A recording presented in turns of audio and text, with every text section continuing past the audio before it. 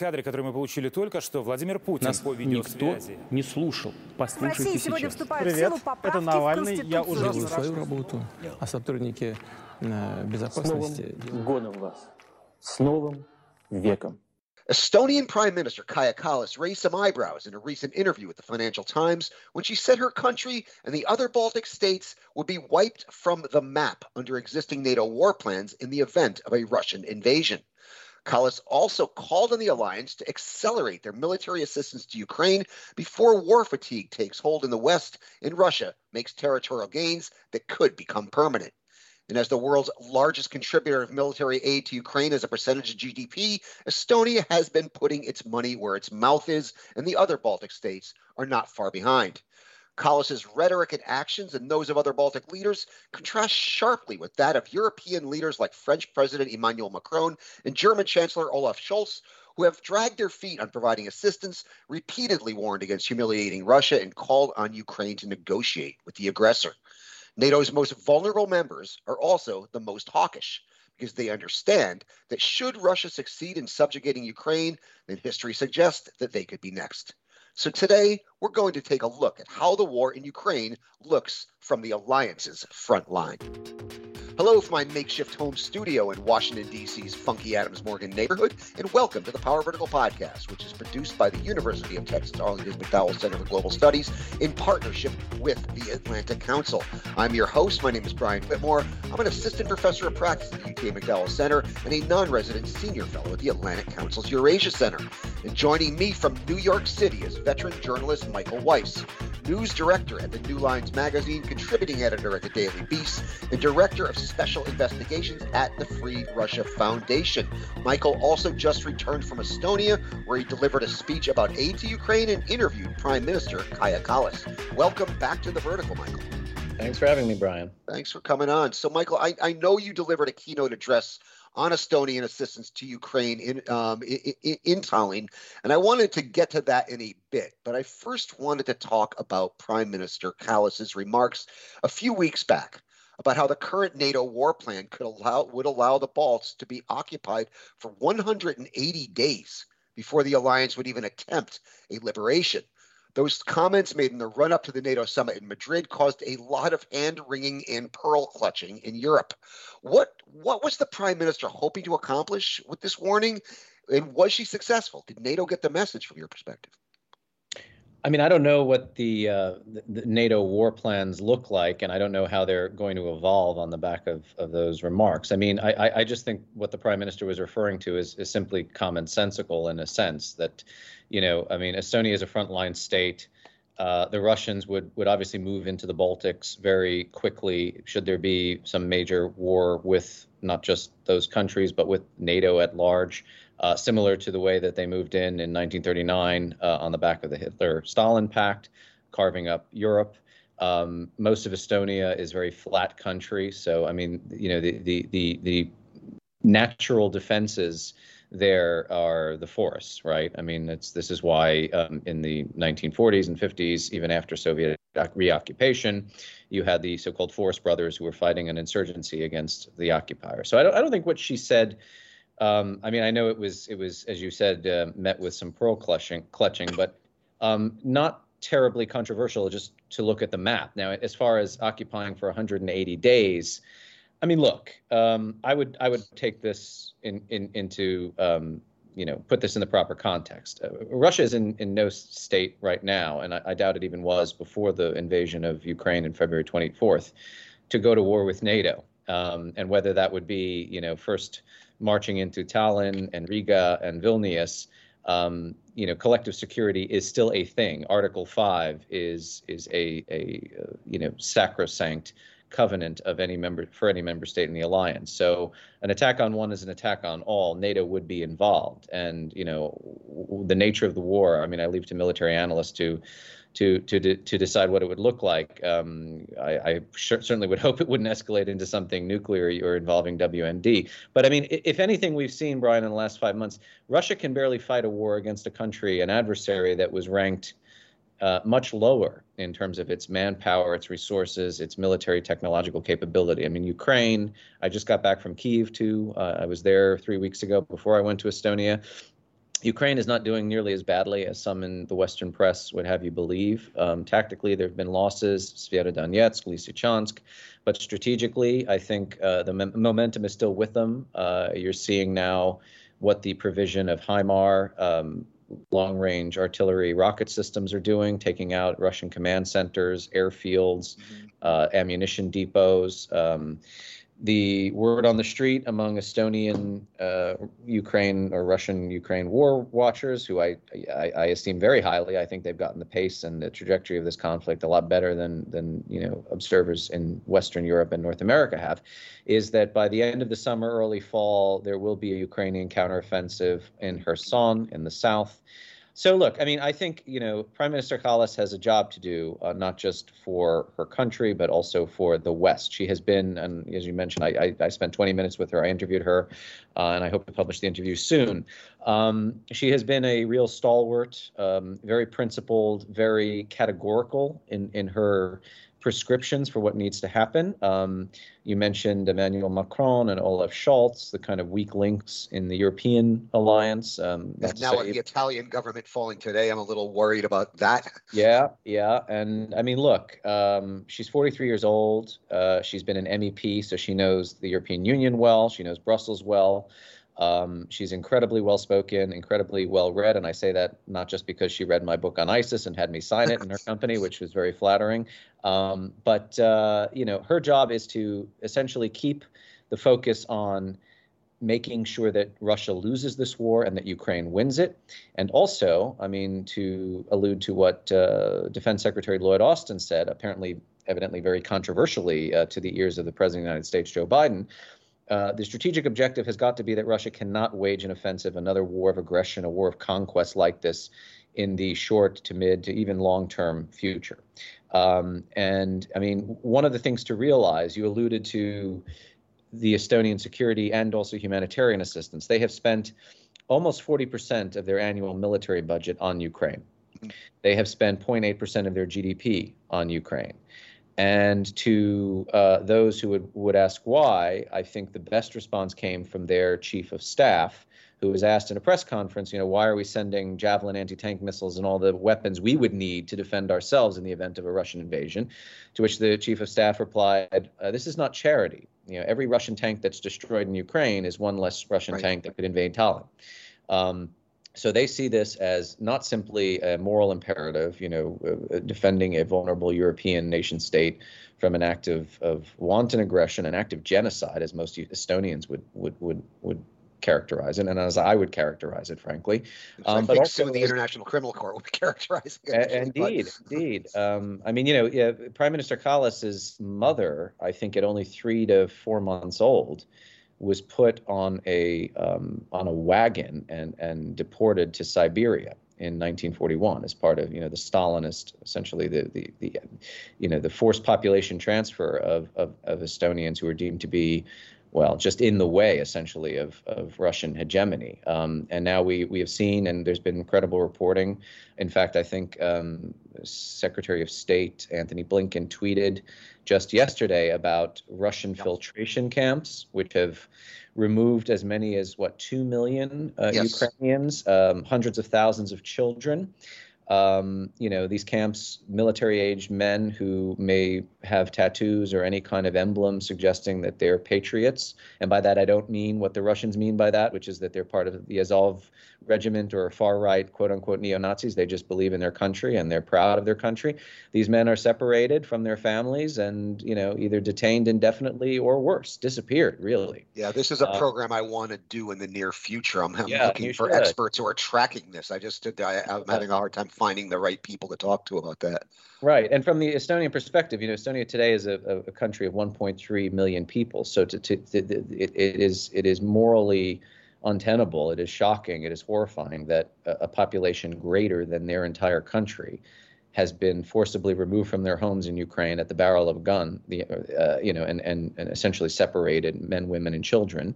And some of the men simply are never to be heard from again. This has the rather disturbing echoes of 1939, 1941. So look, it's important. I mean, Donald Rumsfeld, not somebody I'm given to quoting. I think he had a very good and in hindsight rather prescient observation when he referred to new versus old Europe. Frontline states, the Baltic countries, Poland, the Czech Republic, Romania, Slovakia. I mean, these are countries, they were either part of the Soviet Union or in the Warsaw Pact. They don't need tutorials. They don't need to be lectured, least of all by commentators writing for the New York Times op-ed page on what the Russian government has in mind and what it would do if it had its druthers and if NATO membership hadn't expanded to these areas, to those countries and to its people. And so for them, to be a kind of beacon of clarity and also strategic foresight, this is the most important thing. As I say, humanitarian imperatives, sympathy, just general, quote unquote, gravely concerned, as the diplomats like to put it, about atrocities, war crimes, crimes against humanity. These things peter out. But what I think the Estonians have alighted upon rather correctly is that, they are making a long-term investment in ensuring that Russia cannot pose a threat to any neighboring countries. And I think that's a strategic investment that the United States would be idiotic not to buy into. Right. Yeah, and you mentioned how much aid Estonia is giving to Ukraine defense and security aid. I actually looked up the top 5 donors as a percentage of GDP. Yeah. And they are Estonia, Latvia, Poland, the U.S., Lithuania, and that's the top 5 basically. Yep.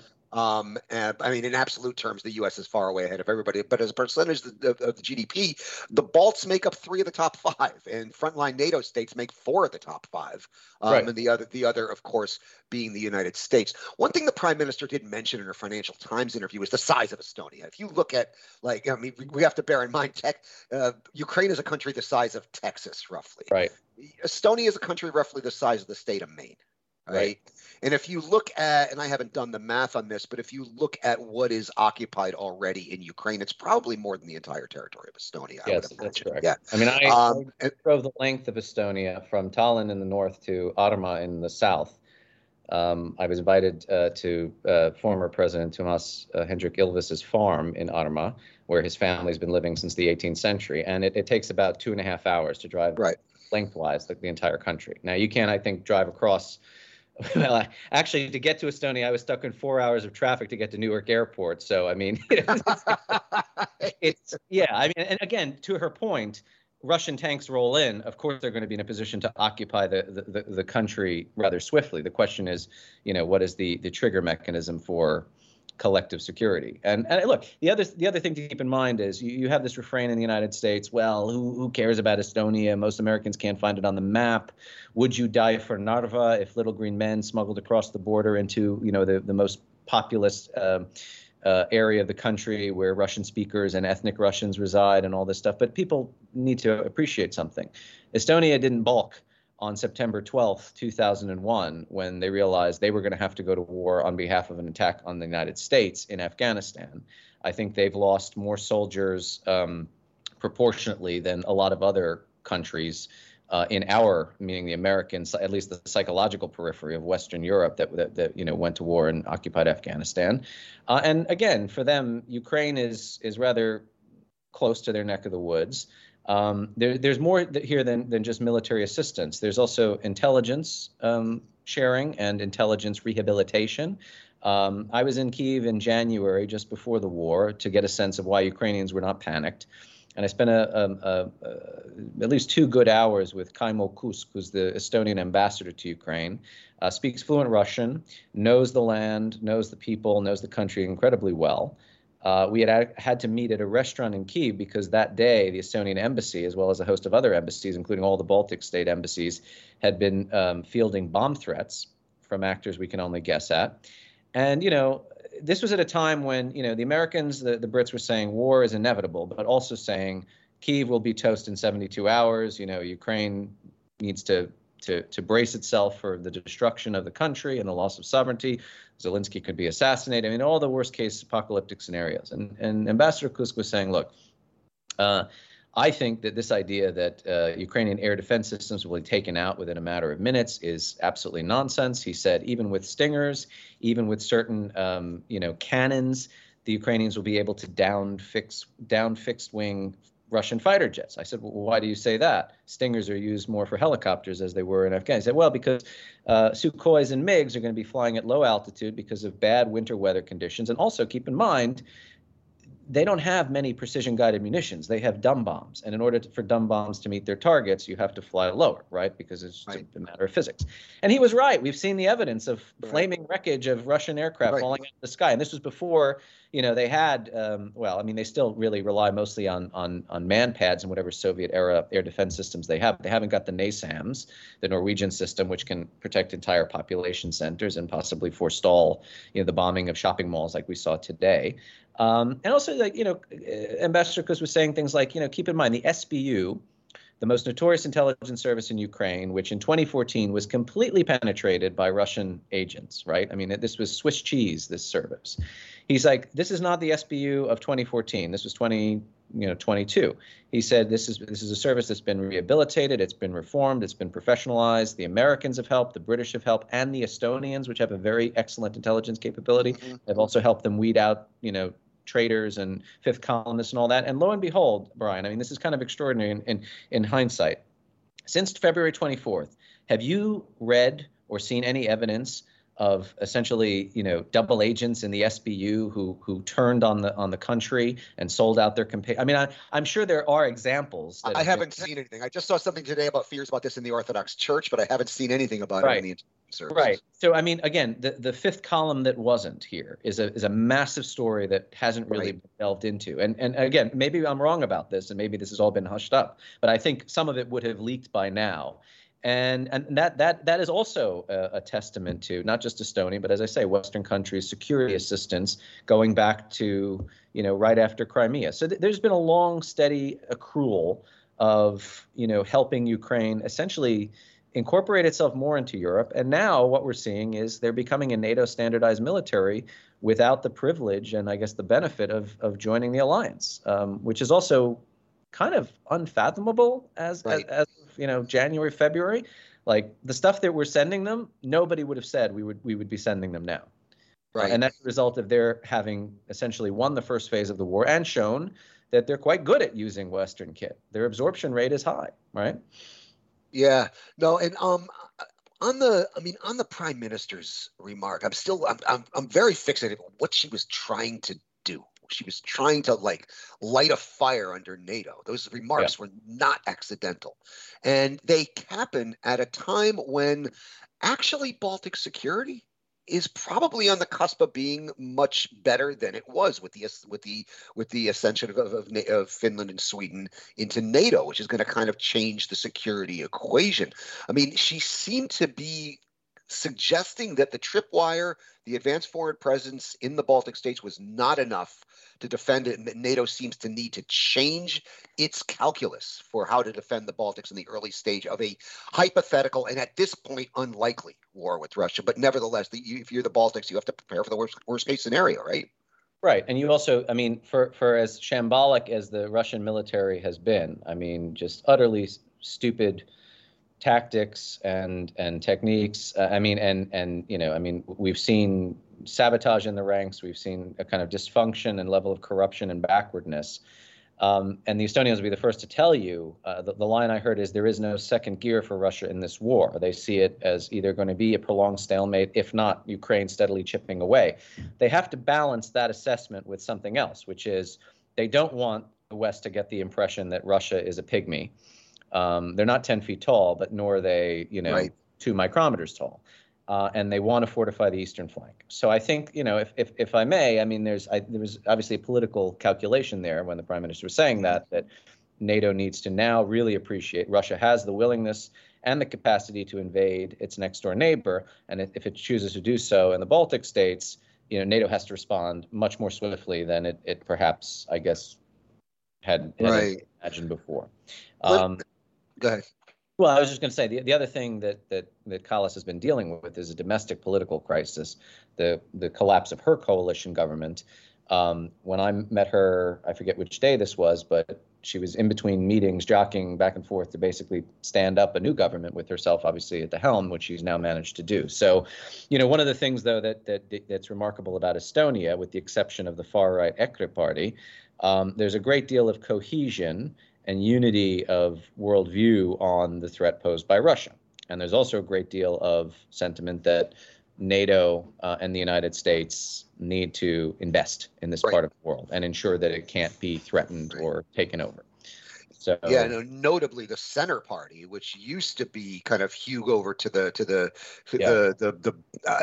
pro-Russian position, has effectively changed its orientation almost entirely. Michael, I know you were in Tallinn to give a keynote about aid to Ukraine. What were the main points you made in that keynote? I think I made most of them just already. Okay. The percentage of GDP, the military budget, and also, I guess another theme, which was pressed upon me years ago by President Ilves, is that, for many, many years, going back 2 decades, probably even more, frankly. I mean, the Estonians were hip to, the long-term threat posed by Russia, even when Yeltsin was in power. But there's been this general sense that, after the Cold War, and certainly after 9/11, the United States looked to the Baltic states, the frontline states, and said, okay, guys, now you're part of NATO. You've got everything you wanted. You've been liberated. You have your independence back.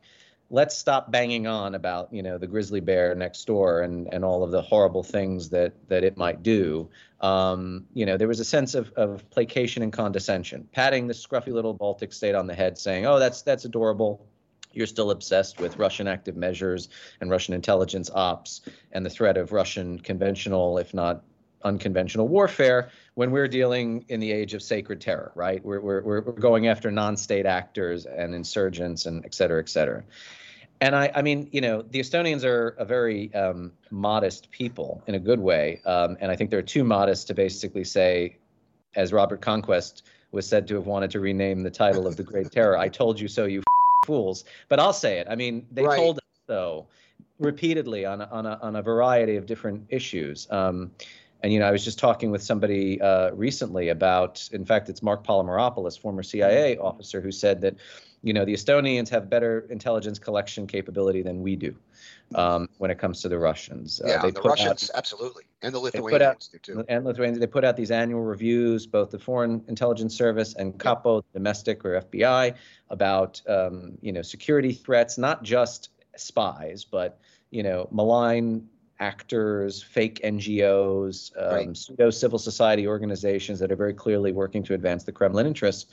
And they do this because it's just an existential issue for them, I don't know if it's an asset or a liability to have one preternatural national security threat and just obsess over it. Certainly it's an asset when that security threat becomes an international one and then you become tutored to the world.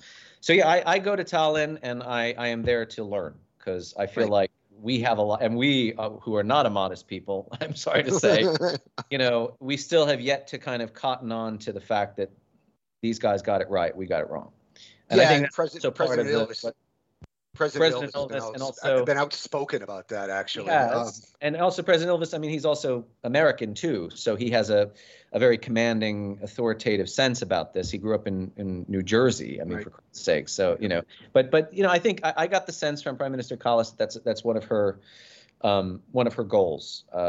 She has meetings with the leaders of European countries. She told me one of them. She didn't say who, said, look, I'm with you and I get it and I stand with Ukraine and I want to do everything I can to make life difficult for the Russians.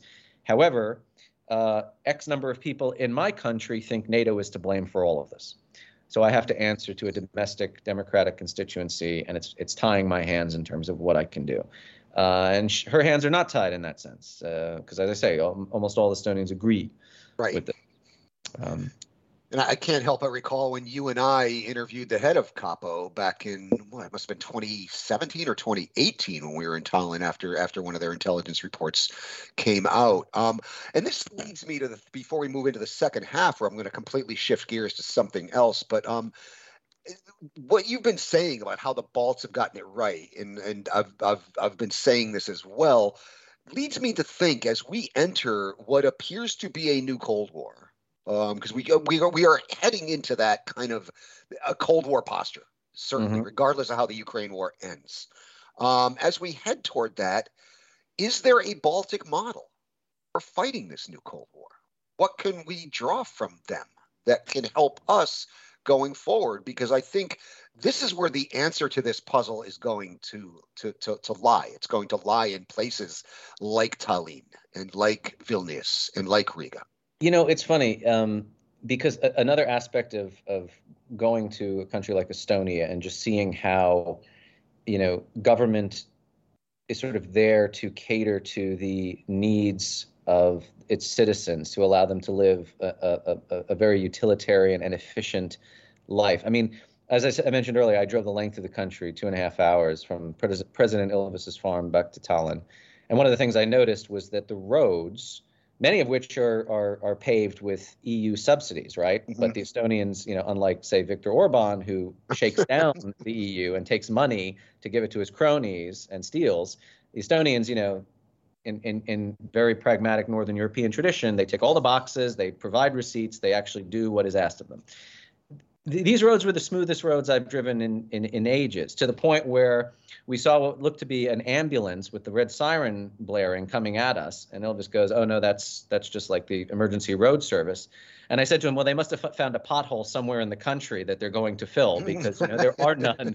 I mean, I can't drive down the road here in Queens without, like, you know, breaking the axle off my tire. I mean, it's like it's incredible. And now, look, I mean, I caveat this, my to be sure paragraph, as it were, is that it's a small country, culturally homogeneous. There, as I said, there's a great deal of social cohesion. But there is something to be said for a state that has kind of fashioned itself as what I'm calling a digital concierge state. You can pay your taxes in 5 minutes. You can basically do anything online except get married or get divorced, which you have to do in person, I think for good reason. You know, I mentioned their intelligence gathering capabilities, their counterintelligence capability. I mean, they have they have caught more Russian spies annually for the last 10 to 20 years than I think all of probably Western European countries combined. At least publicly, they name and shame these guys. Right. They don't quietly trade them back, except under extraordinary circumstances like the Eston Kovar affair. And you know, I'm mindful of not being too romantic and mythologizing a foreign country. I mean, Americans have this tendency to do that a little bit, but I've gone there often enough, at least once a year for the last decade or so, and I've seen sort of what can be.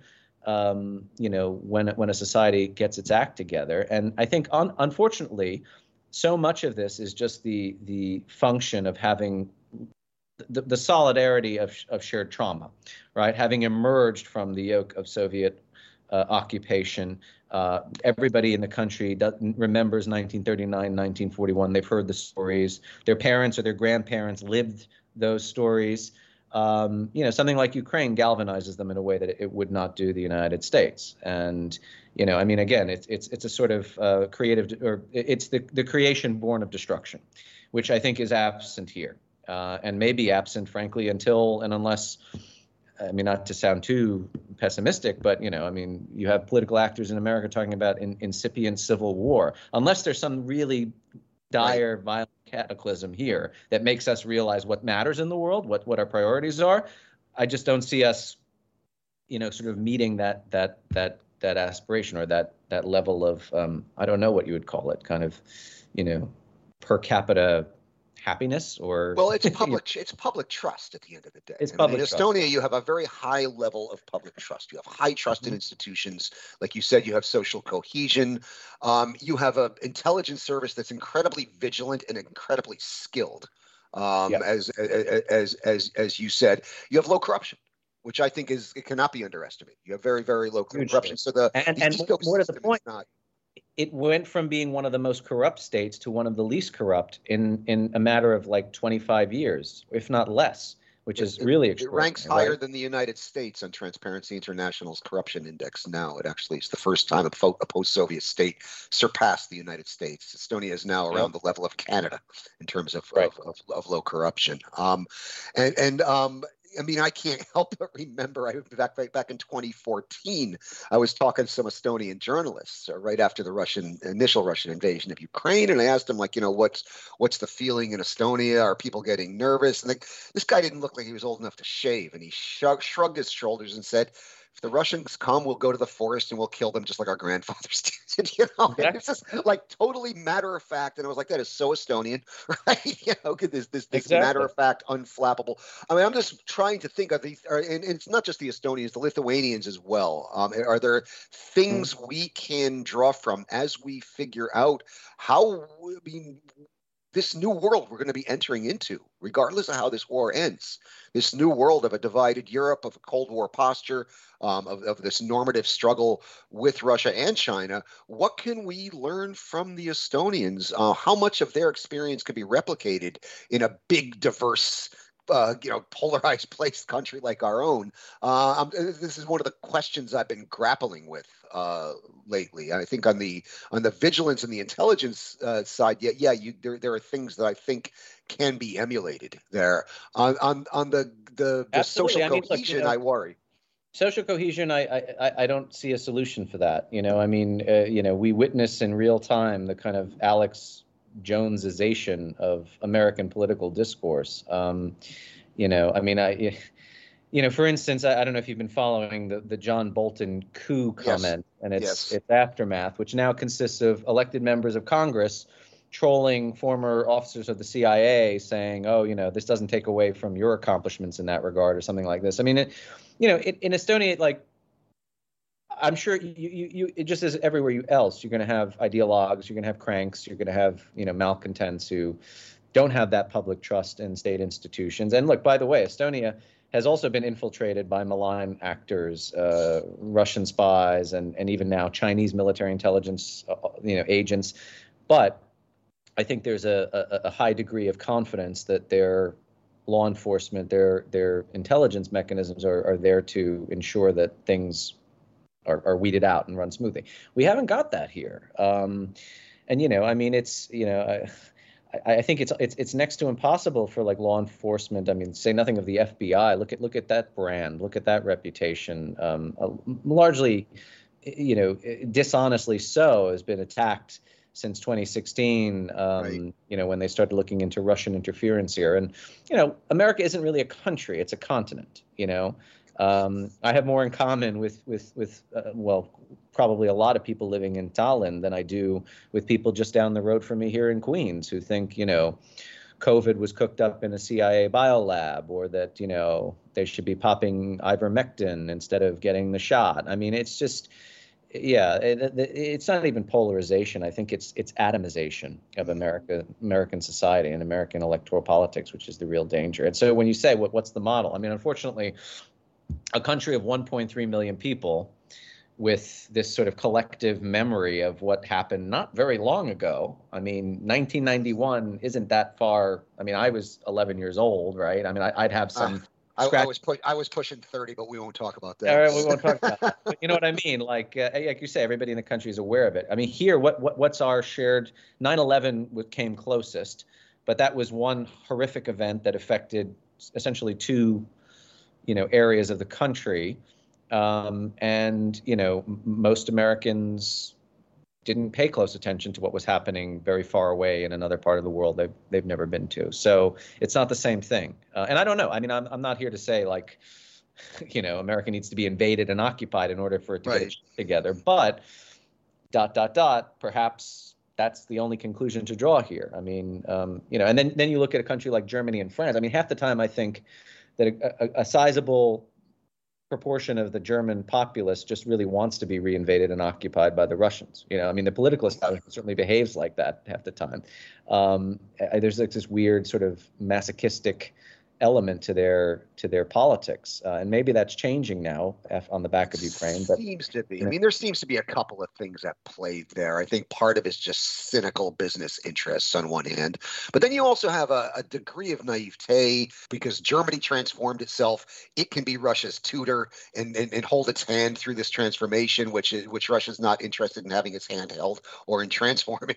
So I think we have other things at work, a mixture of cynicism and naivete. stay in as you go farther into Western Europe. Well, that's a good note to segue on. In a few moments, we'll continue our discussion and shift gears and play to another one of Michael's strengths to talk about how another Russian military intervention 7 years ago can provide insight into the current war in Ukraine. What are the lessons of Syria?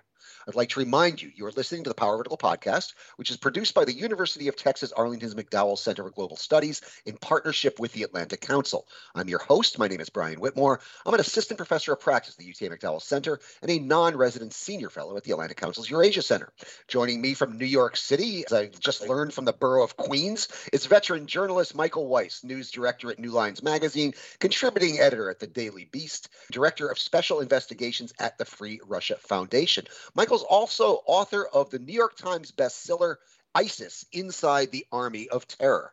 I'd also like to remind you, you can subscribe to the Power Vertical podcast on iTunes, Google Podcasts, Stitcher, Spotify, SoundCloud, and TuneIn. If you do, please leave us a big fat 5-star rating and review, as that helps our visibility. You can also access the podcast, read the Power Vertical blog, and access all Power Vertical products at powervertical.org. And you can follow us on the Twitter at Power Vertical. Кадры, которые мы получили только что, Владимир Путин Нас по видеосвязи. никто не слушал. В Послушайте России сегодня сейчас. вступают в силу поправки это Навальный. в Я Конституцию. уже Делаю свою работу, а сотрудники безопасности... годом вас. С Новым веком. So, Michael, there's something that's been bugging me, and you're just the person to address it. If you think back to 2015, think the early phases of Russia's armed intervention in Syria, and I had you on my program then to talk about that in the early stages. The conventional wisdom was that it was not going very well for Russia. Right? It was not going well. Their troops were bogged down, and most of us thought that this was doomed to fail, but it didn't. It all changed when Moscow shifted to this scorched earth strategy of indiscriminately bombing cities, killing civilians, and wearing down the opposition to Bashar al-Assad. And eventually, that strategy proved successful. Now, it looks to me, and this is why this is bugging me right now, is it looks to me that this is exactly what Russia's trying to do in Ukraine at the moment. Do you think that Syria could be a harbinger for Ukraine? And if so, what can we do about it? What are the lessons of Syria? Well, there are several lessons. One, I remember talking to people who absolutely share our perspective on Russia, who were basically singing from this hymn sheet that, oh, you know, it's impossible for Russia to walk and chew gum at the same time. How can they prop up this dirty war in Donbass and maintain their occupation of Crimea and also wage an intervention in Syria? And I remember thinking, well, I mean, if you study the Russian way of war, the way they're going to wage the intervention in Syria is basically what they did in Chechnya, right? And in Syria, they had the added benefit of not really committing very many ground force. I mean, there were hardly any ground force. You have GRU, Spetsnaz, Wagner, which are essentially Putin's expendables. I mean, the United States killed 300 of these guys in Deir ez-Zor a couple of years ago, and both MOD and Ministry of Foreign Affairs in Moscow said, wasn't us, you know, volunteers, holiday makers. So much for World War III, by the way. But no, I mean, what Russia had was essentially, I think, like a squadron of aircraft that just dropped bombs and dropped bombs on, you know, let's be very clear. I mean, Putin got up at the UN Security, the General Assembly in 2015, September 2015. I remember that speech very well. Exhorting the West, we need to make common cause against the new scourge of Nazism, which prior to Nazis proliferating in Ukraine was, of course, global jihad and incarnated in the terror group ISIS, which, as you say, I wrote a book on.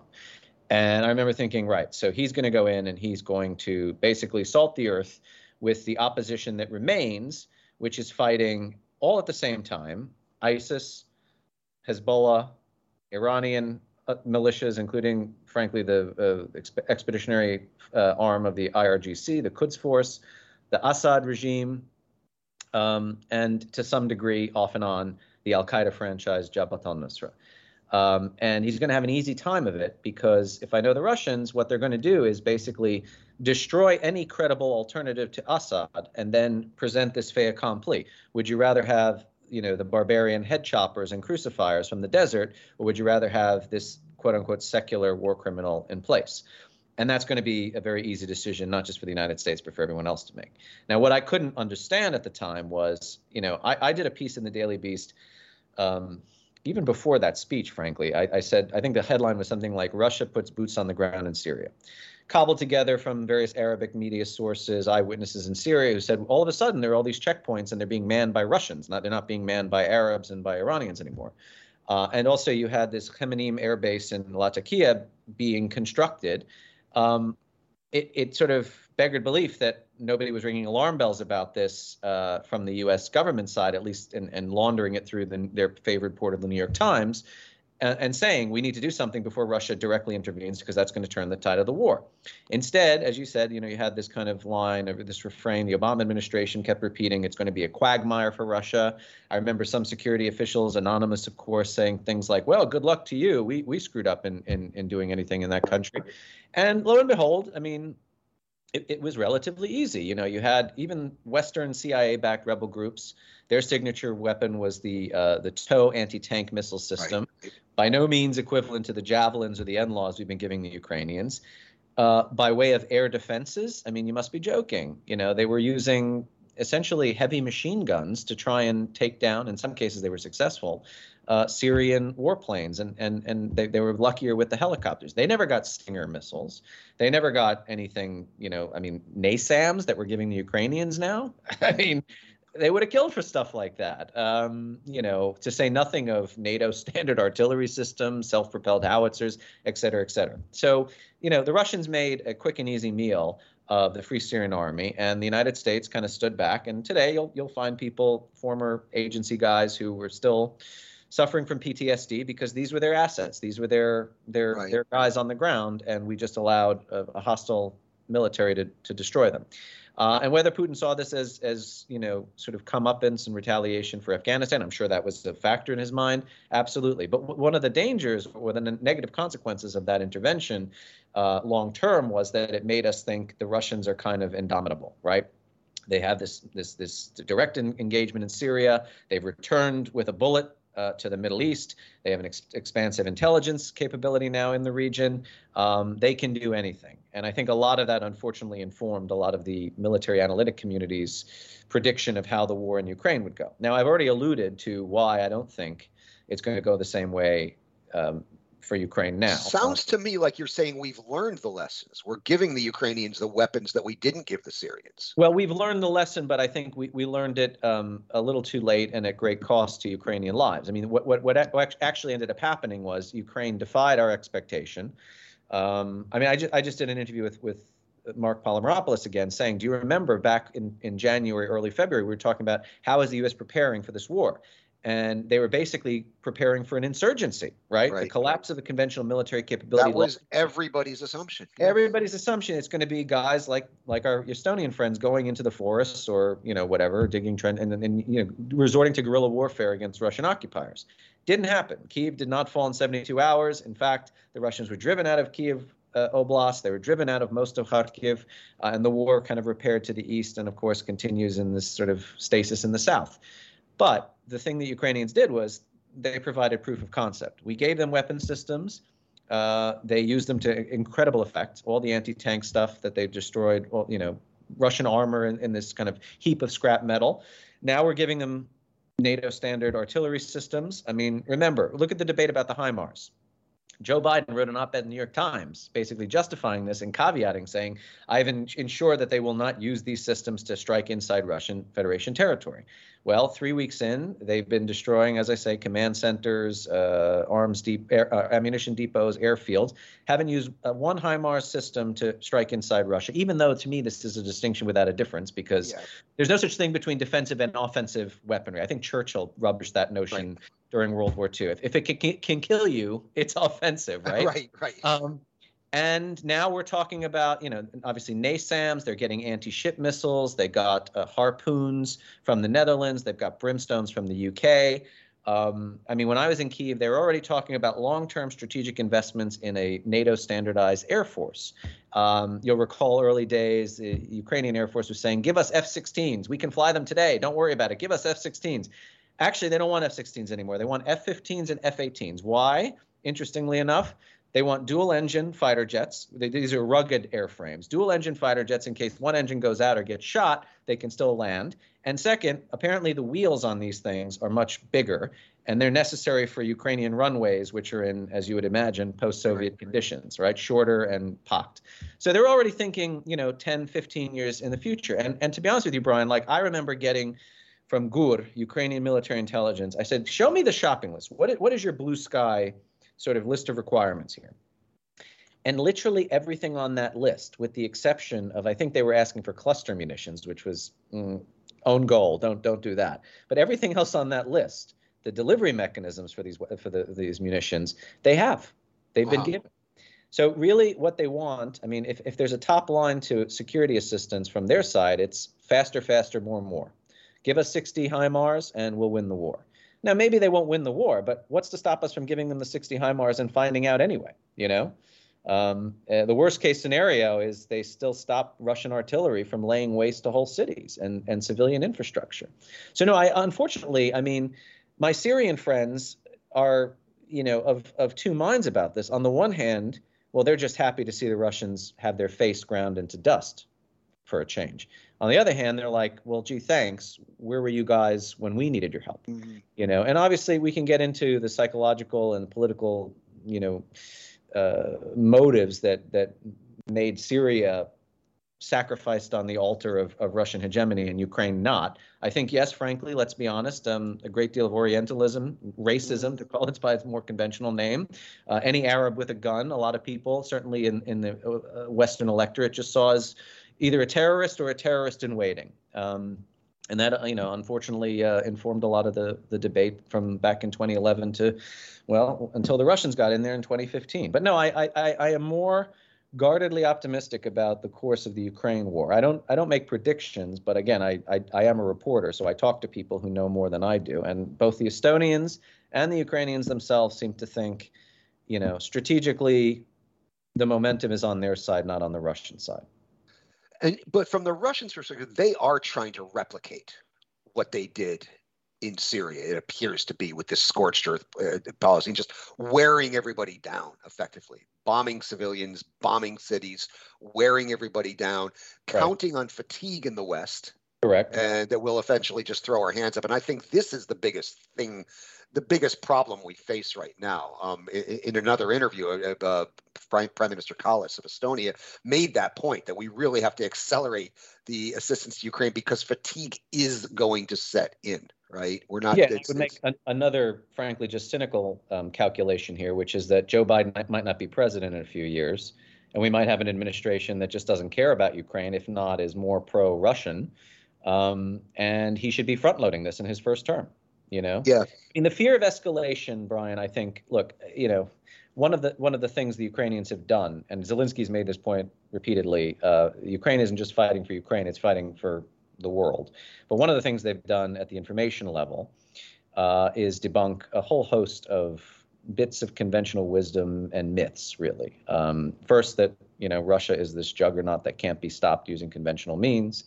Second, that any attempt to resist Putin militarily, kinetically, will result in World War III or significant escalation. I mean, remember all the U.S. intelligence assessments that they're about to use chemical weapons? Well, they didn't.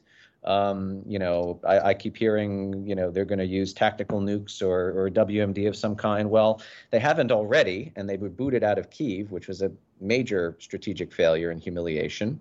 The other refrain is a cornered Putin is a dangerous Putin. Well, what the hell is this Putin? How much genocide does he have to commit before we decide he's a pretty dangerous Putin as of now? So I think, the fear of escalation, unfortunately, we're still kind of clinging to this sort of phantom sort of epistemology. And, yes, this is combined with war fatigue and sort of Western, like, all right, Ukraine, you made your point. It's time to haul out Henry Kissinger and say, we need a peace deal or whatever. But the other side of this is, look, and I want everybody who listens to this program or who reads an op-ed or sees a Twitter thread about how the U.S. should be forcibly imposing a diplomatic solution. Here's the fact. I mean, upwards of 90% of Ukrainians want to continue fighting. They don't want to cede land for peace, and they think they can win the war. So what you're arguing, if you're arguing the foregoing, is that the United States must impose something on Ukraine that Ukrainians, by and large, do not want. Now, there is a term in the political lexicon when a great power, for the sake of either economic expediency or mere convenience, uses its force to impose its own will on a lesser, more vulnerable power. And the term is imperialism. So I don't want to argue from a position of imperialism. And frankly, the United States is still a superpower. By the way, eliminating Russia's ability to use energy security as a weapon is a good thing for everybody, not just for Ukraine, and it's something we should have been doing ages ago. It doesn't, in the grand scheme of things, cost the American government or the American taxpayer all that much to provide, a few more HIMARS or more security assistance than it has done. And again, this is, as the Estonian chief of staff said, this is not charity. This is not. We're not doing this simply for selfless reasons. We are doing it from a geostrategic standpoint that, yes, a weakened Russia is a better state of international security. Right, yeah, and in Secretary Austin's comments, you said they were controversial. I think the administration didn't want it said out loud. They didn't want it said out loud. It was I think what happened, and I think that was what that was all about. I still think Secretary Austin's remarks reflect the thinking of the administration. It just seems to me that POTUS didn't want that said out loud, and I think that's why they kind of went through the pantomime of walking that back. If I remember correctly, it was leaked that the president had reprimanded the secretary over that. I don't know if that was whether that was true or not, but it seems to me that was an exercise in pantomime to basically to make it look like he was out of step, when in fact he was not out of step at all. On this issue of these myths that Putin never backs down, that a cornered Putin is a dangerous. I mean, Maria Snegovaya and I tackled that in a recent piece in Foreign Policy. I think utterly debunking it. Showing numerous instances where Russia did back down.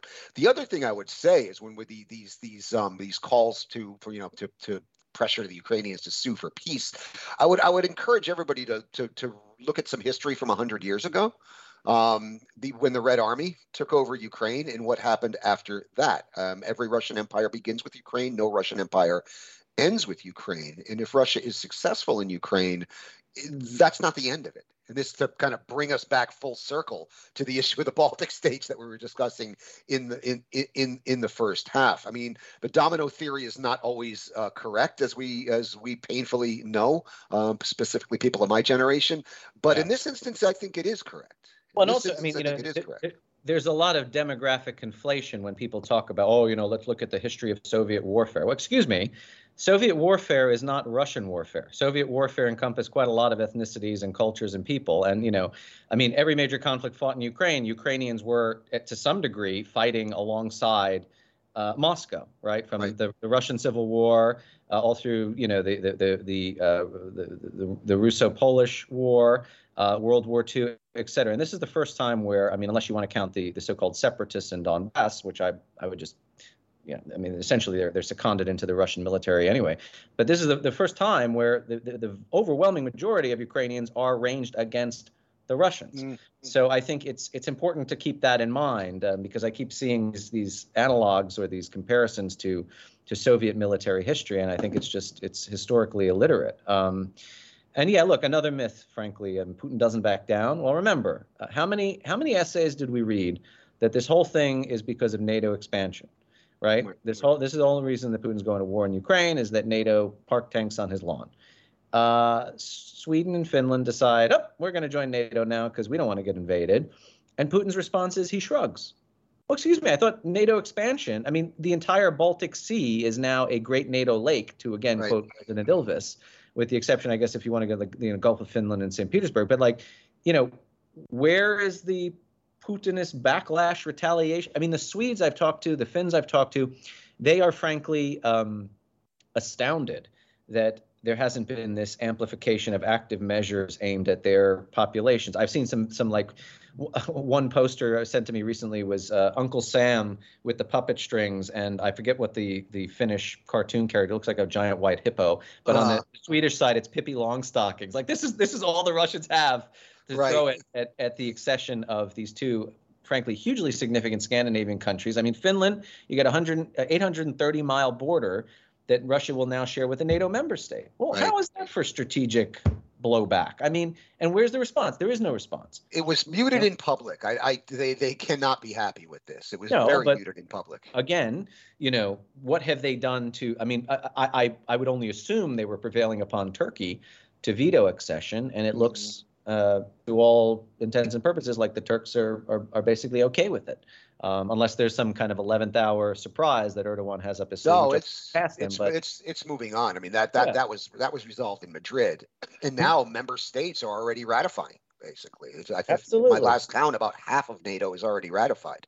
There's a running count going on social media. We're bumping up against the end here, Michael. Is there anything you wanted to add on the lessons of Syria, or even in the first half of the stuff we talked about the Baltic states? No, I mean, I think it was a pretty wide-ranging and Yeah. In-depth conversation, as it always is on your show, Brian, and I appreciate that. Look, it's sort of a mixed bag for me as somebody who's been like a longtime Russia watcher and a reporter, dealing at all levels on this country, from corruption to intelligence operations. I mean, I'm writing a book about it, the GRU, which goes back to the founding in 1918. Looking forward to reading that one. I'm gonna look forward to writing that one, or at least finishing the writing of it. One chapter on Ukraine has now become 3. But I will say, like, I know that, well, most people, but especially those of us in the West, and okay, let me just be self-hating for a moment. Americans have a very short attention span. But as I say, the lessons of the last 5 months have come fast and furiously, and they have been profound. And I'm already beginning to see people not fully appreciate them and, continue to remember these lessons going forward. There's been a lot of backsliding, intellectual, moral backsliding, which I think is unnecessary. And the idea that, Russia is fated to win or to come out on top, we have yet to sort of emancipate ourselves psychologically from this notion. I mean, Putin, the master strategist, that's another myth, frankly. Right. I mean, the guy has done more to damage a country that was, frankly, sitting pretty after 20 years of elite capture, economic integration, the seconding of Western statesmen and former leaders and chancellors and et cetera, et cetera. And in the space of, a week, he basically just drove it back, not just 20 years, 30 years, I mean, almost 50 years, really. So that pariah status needs to be maintained because, as I say, this is a proper genocide that they're committing. And I don't think, the price of gas at the pump should alter our conception of what needs to be done here. And there's a way to go about this without being stupid, foolhardy, and reckless, And I mean, nobody, least of all myself, is advocating NATO go to war with Russia. I mean, these arguments, these debates about no-fly zones, et cetera, frankly, I'm glad to see that they've fallen by the wayside. But, Ukraine has done individually what NATO was founded to do collectively, and it's done it with ample resources provided by the West, but it's Ukrainian civilians, it's Ukrainian soldiers who've been paying the price for this. And that, as I say, that's a sacrifice that doesn't just stay confined to their own borders. That's a sacrifice that has wide-ranging repercussions for all of Europe and the world. So we shouldn't lose sight of that. Yeah, you mentioned the genocide. I mean, I would say, anybody that is calling for a return to business as usual with Russia when this is over needs to be reminded of that relentlessly, because those calls for a return to business as usual are going to come soon enough. And on that note, I'm going to wrap it up. That's all we have time for today. Unfortunately, I'd like to remind you have been listening to the Power Vertical Podcast, which is produced by the University of Texas Arlington's McDowell Center for Global Studies in partnership with the Atlantic Council. I'm your host. My name is Brian Whitmore. I'm an assistant professor of practice at the UTA McDowell Center and a non-resident senior fellow at the Atlantic Council's Eurasia Center.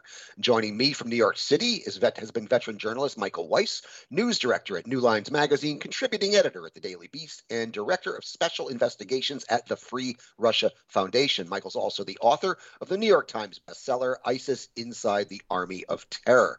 Michael, thank you as always for an enlightening discussion. You got it. Anytime. Also like to thank our awesome production team in Arlington, Texas. Dylan Holberg is ably filling in for Lance Ligas in the virtual control room, keeping the lights on and all complicated machines well-oiled and in working order throughout our discussion. Dylan also handles our all-important post-production duties, cleaning up my many, many messes and making us all sound a lot better than we do in real life. I'd also like to remind you could subscribe to the Power Vertical Podcast on Apple Podcasts, Google Podcasts, Stitcher, Spotify, SoundCloud, and TuneIn. If you do, please leave us a big fat 5-star rating and review, as that helps our visibility.